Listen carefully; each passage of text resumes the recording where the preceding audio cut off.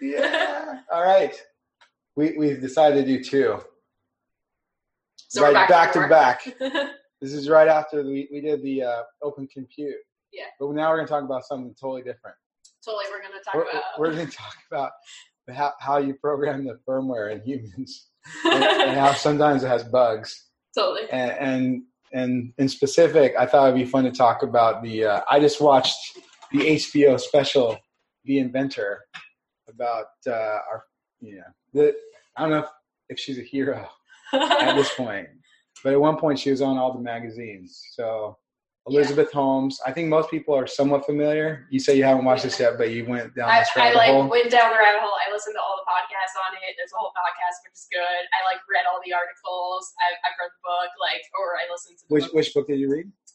Bad Blood. Bad Blood, yeah. It's good. Horrifying. I haven't read that, and I think that has more depth than the HBO special. Yeah. But there's probably some things that you really get the full brunt of when you see it visually.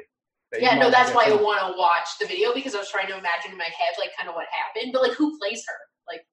It's not real. It's a documentary. Oh, so okay. She plays her, right? Whoa. So it's a bunch of stuff with her, this accumulation of things going back to the beginning. And then it's interleaved with different people that were either employees or just sort of this post facto analysis. One of the most interesting commentators is this guy. His name escapes me, but I'm gonna go look him up. He's a behavioral economist, cool. and he's got some fantastic. I was just most impressed with how he thought about some of these things, because he kind of had this mental explanation that made sense to me. But wow, I'm gonna watch this one. I think we've both been in different orbits around kind of Silicon Valley, startup ecosystems, and people want to make her the villain, but in some ways, I don't see how she could have done anything different. Yeah. Everything, not just when she was in Theranos, her whole life basically set her up to be that thing. Yeah. I mean, this is authentic New York background. It is. It's interesting to me from the point of just faking it until you make it. But then she never made it. So there's all these quotes from her that are you have to go crazy before, you do something. It's no, you just went crazy. But the thing you got to look at is this larger context of that culture. And when people say that, for everyone you can see that made it, there's lots and lots of people that you don't see that didn't. Yeah. Right? And her, I wouldn't even say mistake, but the thing that made her a documentary and a book instead of someone you've never heard of is 2 things. One is she happened to do this with healthcare and people's health and lives. Okay. And then 2, it got so big that you couldn't bury it quietly. It was just such a big thing that if you weren't going to make it real, there was going to be more consequences. But at what point then did she take the lie as a truth? Because I feel to her now, from everything that I've seen from all the articles, she has zero remorse. So this has to be true to her. At some point, her lies became her truth. I'm actually unclear on that. Yeah. So my personal lens, trying to understand her, and empathize with her psychology, I'm not sure that she ever thought it was true. I have a few different versions in my own conversations about this with myself. Okay, nice. So it's did she at some point just think how much can I possibly get away with? There is no chance. That's crazy. But let's just let it ride. And maybe sometimes sort of it will come crashing down, but we'll just cash the checks and hide the receipts. And that will be the end of it. Right. There's a part of me that thinks she wasn't so dumb that she didn't know. Yeah, but it's different than okay, so the Fire Festival, technically people will say lives were on the line and stuff like that, but this is entirely different because this thing was lives on the line. They gave it to kids. That is absolutely insane. The test, you mean? Yeah. I mean, in some ways, so you brought Fire Festival. Yeah, because it's the same kind of. It is the same kind of. What's the pathological, enthusiasm for an idea. Yeah, and influence. Both of them used influence, I feel to get what they wanted almost. No, fully. Yeah. But in some ways, the Fire Festival actually put more lives directly in harm's way. That is true. Like physically. Yeah, for sure. Than she did. I mean, maybe statistically, like if you think about some of the stuff and like some of the tests, like that might not be defensible, but in this kind of acute sense of like life and death, like Fire Festival was quite an undertaking to put that many people in like that kind of circumstance. Yeah, especially like not having control. So I was like reading this thing where, the whole design of people on a plane that work on the plane, like the attendants and stuff like that, like their uniforms are designed so that they have authority. And so like if you're doing the thing like Fire Festival, you'll see like in that footage, like the guy was just wearing like his like beach shorts and t-shirt. Like he has no authority, so this thing is going to turn into a mob basically, and that's what happened. Like, well, they also. They fucked up was a lot of mistakes. There was a lot of mistakes made before that because they literally had delivered on nothing that they'd sort of sold. But I feel like if there was more, it's also just like, there wasn't enough people to also contain it once you were there. It was just totally. The thing that's similar in this is that both of them sold a thing that wasn't real. Yeah. And basically had no hope of making it real. Yeah. I think both of them probably in some phase believed that it was going to be amazing. Like they're going to make it. Yeah, no, I fully believe that because they got it depends because then also in the Fire Festival thing, they like interview the other people. No, yeah, actually it's the same exact thing because with both like of these circumstances, there were the people that worked for them that would kind of get together and be like, is this real? Is this real? Do you think it's real? And then they like stay with it. So it was like this weird like kidnap almost type of scenario where you want it to be real. But I've experienced this personally, and I've seen this pattern over and over, at smaller scale and with maybe less lives and like money on the line. In a lot of startups, right? I would actually argue that I've seen people do things either in things I was involved in or things that I like peripherally like witnessed that were as deceptive as both of these. Oh, for sure. They just did it at a scale where, it was gone and no one like remembers, right? So it was only, I don't know, $20-30 million of VC money and not, $9 billion valuation or whatever. Yeah. I think like a lot of people forget like when they do a startup as well, like that, like the people that you hire are people and you are selling them almost on this dream. And sometimes it's like in a toxic way that you start lying about like the actual reality of this dream coming true versus like their own sanity. But the thing that this is like where I kind of wanted to start with and go with is that it's actually part of what they're trained to do. Elizabeth Holmes was trained from birth. She lived next to Tim Draper, right? She lived next to the guy, the VC guy that like makes his portfolio companies. This is not a bug; it's a feature, right? You want the founders to have this cult-like effect. But that's like crazy. This is the world that. These are it's not a bug, it's a feature. It's actually a fundamental feature that people are taking advantage of to build the successes as well as the failures. Yeah, that's true. But like at a certain extent, like you can have maybe like that cult-like thing and like get people excited about something. But like then you also have to have the sanity to be like, you know what? We are not hitting our goals. Like this whole thing is fucked. Like we're done. Jess, it turns out you don't. No, but you have to have that moral compass that is like, we should tell everyone this is fucked and be transparent. Like, wouldn't you do that? Like, but then they might stop working. But then your thing is actually fucked. They should stop working. It's like, please go find other jobs because this thing is shit. So one of the things in the HBO documentary, which I'm sure you'll watch soon, is this discussion about the tile people versus the carpet people. Oh, that was in the preview. I remember. So the carpet people are the marketing and the executives and the salespeople who have this unbridled positive enthusiasm for how this is all going to change the world. And we're going to we're going to unlock the potential of this knowledge of people's health for them with this revolution that we're bringing to the people. Yeah. right? And unbridled positivity at all times. And then you have the tile people who are the lab techs and the engineers trying to bring all the words that were said over here into reality. And they all know it is off the rails. Yeah. Like it is literally impossible. Not only impossible in the sense that it's like, oh, we're getting closer, but the physics are impossible. Like it is not happening. Not the marketing that we put out there. That is not happening. Yeah. And so there's this one point where it sets up that metaphor, and this particular character who I don't want to give it all away, so you should go watch the documentary.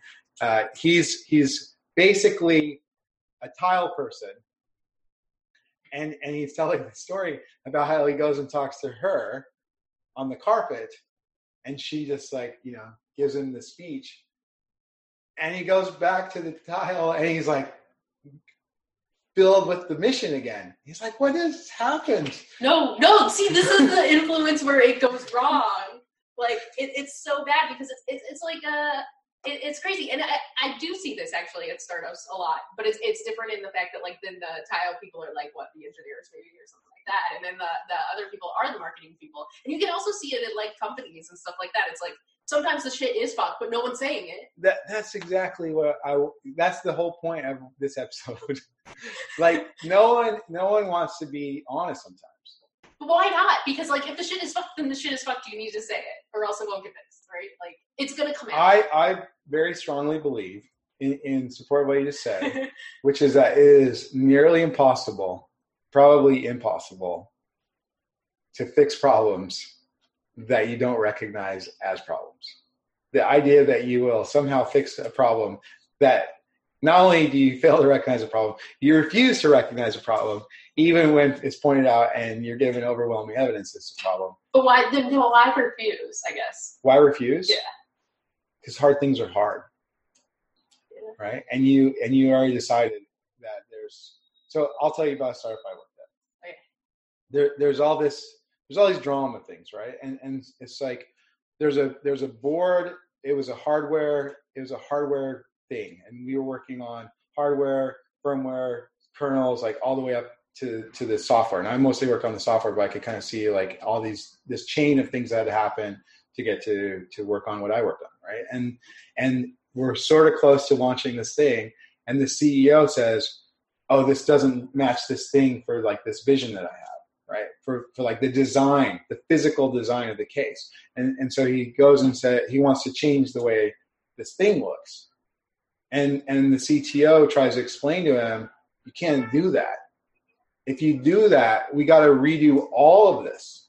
Yeah, like you can't just like draw it on the board, make it in the graphic design thing, and then say, hey, here's this thing. We got to go back and respin the boards from the beginning and then build back up to where we are. There's just, if you want to keep the timeline we have, then you can't change the physics of what we've already done. Yeah. You just can't. And the CEO that I was working for, this is my first startup ever. Oh gosh. Really good. so this how this story got introduced to me. It's like come in, and I'm a software developer. Like I don't know anything. It's like the first startup I work for. And at this point I believe in the mission, right? I'm drinking the Kool-Aid. I'm a tile person, but I'm like I believe in the carpet people, right? And so then you come to work and there's an email. You come on developer time, which for me is like 10, whatever. And then you do your morning, and I think we're using Subversion for those days. And you start building, and then you're gonna read your email like while the first build works, and you're like, oh, look at that. Email from the CEO, and the CEO has written an email that says the CTO is no longer the CTO. Oh fuck! Right? Yeah, because like they weren't aligned with the CEO. The CTO is no longer the CTO, and then about 20, 30 minutes later, there's an email from the CTO. And the CTO says, "I believe in the mission." Basically, the CTO, who has betrayed himself as a tile person, is like echoing the carpet people mantra. He says, I believe in the mission. I believe in the CEO. I believe in everything we're trying to do. And you're a great team, and you're going to pull this off, and it's going to be great. And it's been great working with you. And, whatever. Like, End of transmission. So he was just, but he's gone, right? Like, well, this is the thing, and then now you're trying to be a software developer, and you're just like full of your Kool-Aid, and then another 30 minutes goes by, and the CEO writes another email. The CTO is now the CTO again, right? This is what the fuck? So then they made up because he was probably like, you know what, you're aligned with the mission, come back on. Like, what the fuck? In the space, like that was just a Tuesday. Like this is just the culture that this is embedded in, right? Christ, that is intense. I mean, but you pattern things off of what you see, right? So this is my exposure to venture funded CEO leadership. And I mean, that makes sense. I've seen some weird shit too, but like that is like the person was just then like, I need to respond. I wonder if like the guy even fired him like to him, or he just sent the email, right? He did. I heard from through the grapevine, and I'm pretty good at getting people to tell me stuff and stories, that there was a meeting where the CTO said, look, if you want to do this way that you're saying, like, you're basically putting all of this work we already did at risk, and we got to restart it. And the CTO the CEO didn't like the answer. Like they literally, but the reason that came up in this conversation is in the Theranos sense, they had these imposed constraints on the size of the machine. Yeah, no, like so she imposed them. She's like, it has to be this big. Yeah. And in the documentary, the guy's like, it is impossible to fit what we need to fit into this machine to do the things that we're telling people we're going to do with any real consistency and reliability if we're going to have these physical specifications. It's just literally impossible. And people would try to tell her that we can't do that, and that was not an acceptable answer. And she would fall back, in her own explanation with herself and her own explanation with other people is, well, Steve Jobs didn't take a thing. It's like all justified in this fabric and culture of this is just the right way to do things. You just tell people to break the laws of physics, and they'll go break the laws of physics. So that happened in the book too, and that's what I found crazy is because like she could have succeeded if she wasn't so set on it being that size. I think there's things that she could have done very, very differently that would have made what she was trying to do successful. Yeah. Not necessarily delivered on every promise that she made along the way, but incrementally improved things aligned with the mission that she stated from the beginning. For sure. Which was trying to bring these kind of tests. And there's a pretty straightforward, minimal viable iteration where you pick the test that you can fit in a certain thing and you make it and you solve it and you test it, and then those are available, and then you kind of gradually increase what you offer to the point where you're kind of starting to keep some of those promises. But like she just made it all or nothing in the way that she went about it. Yeah, that's what I mean. Yeah.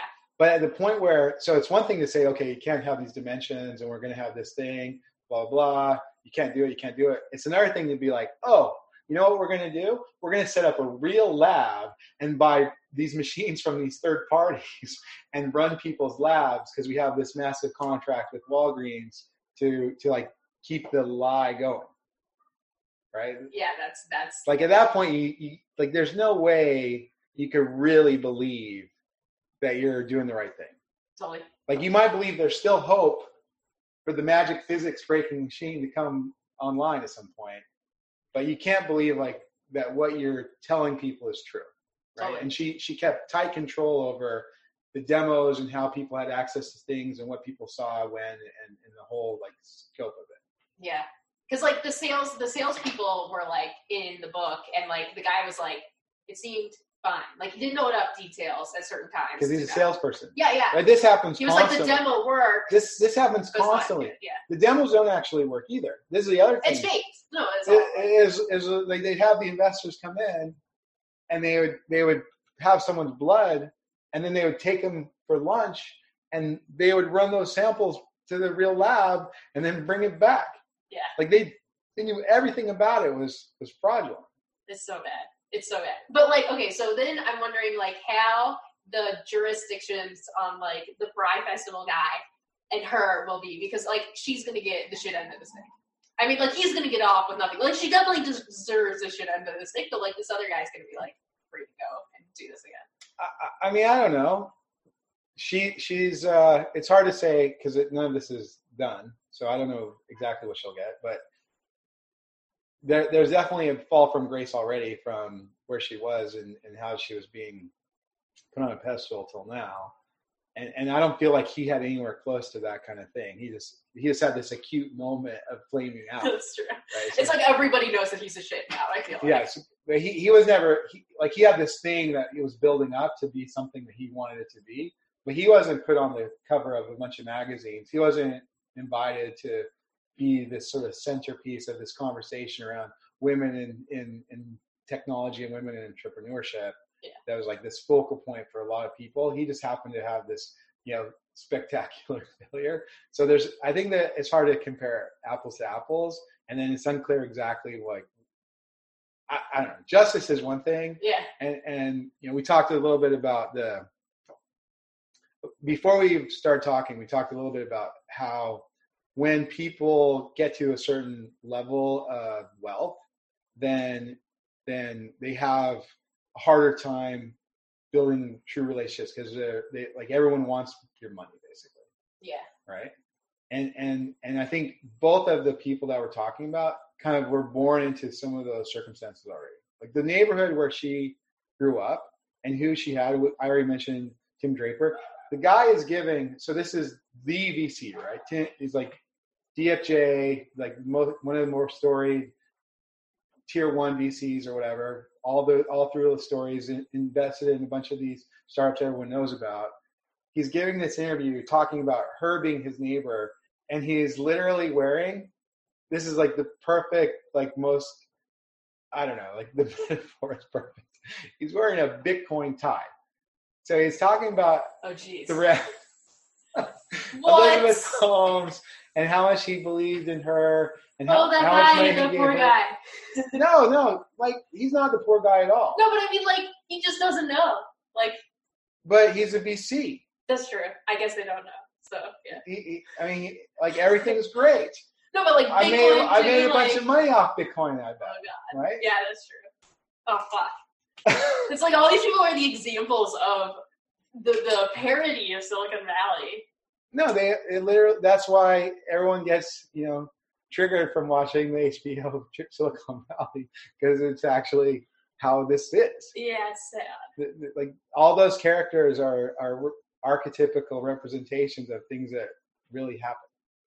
So Elizabeth Holmes, growing up in that environment with those kind of people around her from the very young age, was told you're going to go to Stanford. Not necessarily like she was explicitly told that, but this is just sort of what's imprinted in you, watching all this stuff, and then you're gonna be an entrepreneur, and like people are gonna give you money, right? And people are gonna do this, and it's like you just do it, like you just do it. She couldn't have done anything else. Yeah, that's crazy. It was just the firmware in her head that was burned into her brain. That is crazy though, because like I just don't understand where at some point you care about other people. You have to care about other people. Like, do you? Yeah, like that's like, hello, we are all in this world together. Like, I mean, I don't know. Like, you gotta care. So there's a certain sadness that comes from the disconnect of having too much wealth and not being able to trust because everyone's always trying to get your money. Yeah. But if you really have to care about people, I mean, if you walk down the street in San Francisco and you walk down, through the Tenderloin, or you walk like certain places, like, do you care?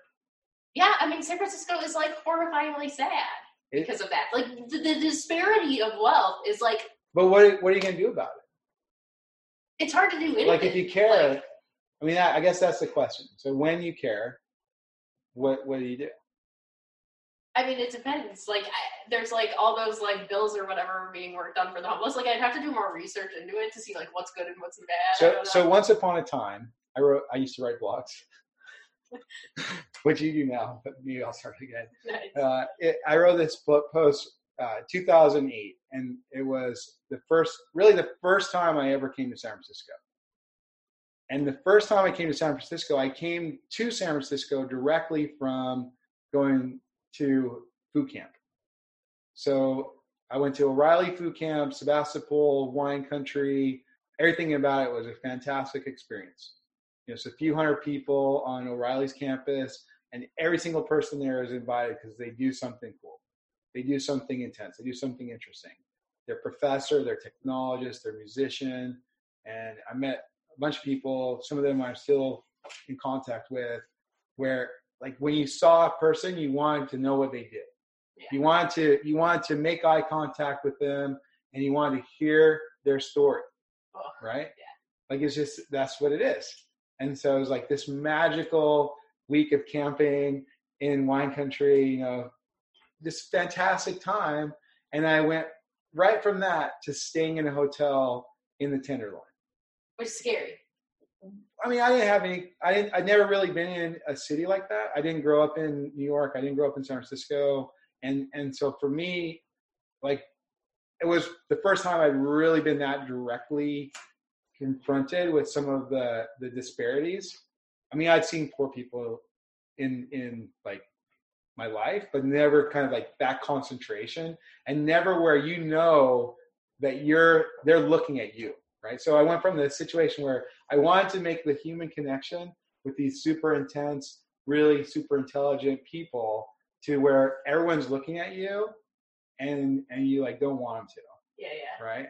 And then you also make the mistake of like giving one of them $1. Is that a mistake? I mean, I don't know if it's a mistake. Like, okay, so when I worked at like Docker, there was this one guy who like every time I left the office, he would just be like on kind of the corner, but like so half the time he was like shitting, and half the time he just had his pants down. It's like, I don't know, like, do you give them $1? Like, well, my experience at the time as a not knowing any better, like I gave one person $1, and then like all the rest of them wanted $1 too, right? And then like I don't have enough dollars for all of them, and then just like it's like uncomfortable for everyone. But at some point, going back to what you said, like I really felt deeply like I didn't know how to deal with it, and I wrote this blog post about it because I was really struggling with what's the proper level, seeing all these opportunities, and we went to food camp, and we went to, we've been talking to VCs, and we've seen all these opportunities and the wealth and all the rest of it, and then you go and you're faced with this, and it's like, what is real, and what does it mean to be a human, and what does it mean to have empathy and like share this experience with other human beings? So I want to believe what you said in the beginning that got me kind of on this little thread, that like you want to care and you want to do the right thing. But it's like, at what point do you actually have the power to change any of that? Or, and in the context of a company like we're talking about, or some of these other startups, and some of them I work for and some of them I witness, it's like you kind of know, but also the checks are there, right? And like you're getting paid pretty well, and there's like maybe this payoff from the stock that you've got, and all these things together, or maybe you need health insurance, right? There's all these things that are kind of binding decisions or binding commitments that you might have that have to do with things that aren't that job, that you kind of need that job to like do what it's doing, or find another thing to do those things before you just walk away from it. Yeah, that makes a lot of sense. I mean, it's hard. I mean, I feel like people are honestly just trying their best, because it is hard to know what to do in those situations. Or at least most people, maybe not Elizabeth Holmes. She's like fucking crazy.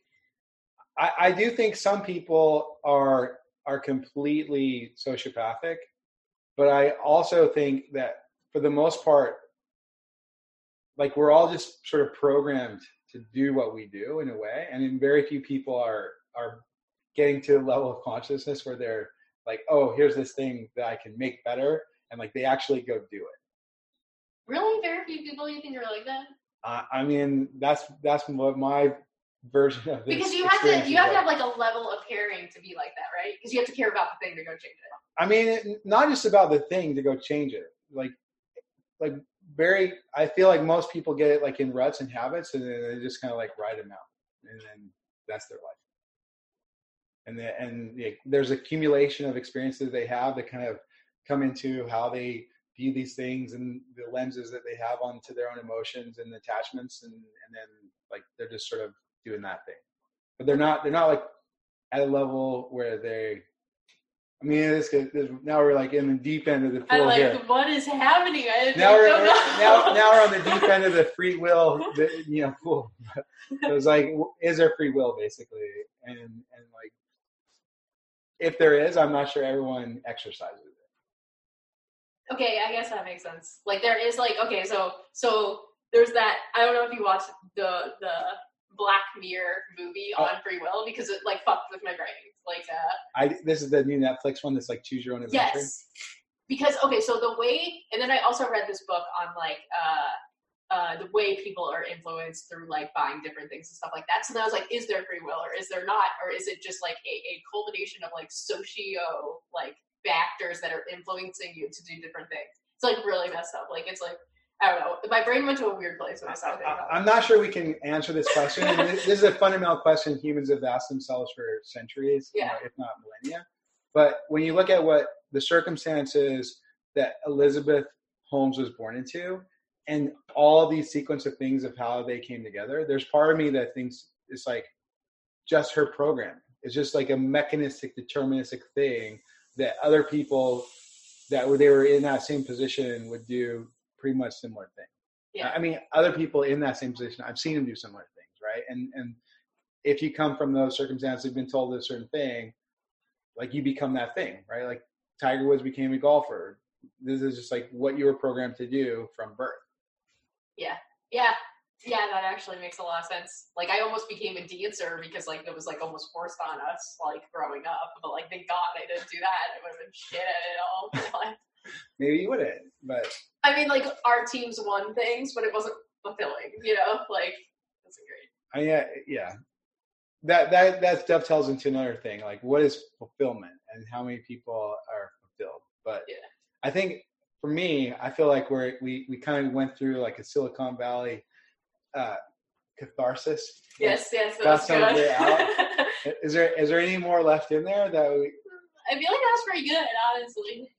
I feel like the balance of it is also like we kind of focus on some of these like negative pathologies in behavior. There's also been a lot of very positive things in my life personally that came from some of these same cycles and even some of these same people, right? Like that first startup I mentioned, I got paid a 6-figure salary to make computers do things. And like that was fantastic for me at the time, even though, at the end of the day, they spent, tens of millions of other people's money and had nothing to show for it. So yeah, no, that's true. Like I've been in like similar situations, but like then you do get other jobs based off things that you've worked on and stuff like that. So it's like totally, it's not trading necessarily, but it is like there are good things out of the bad, I guess.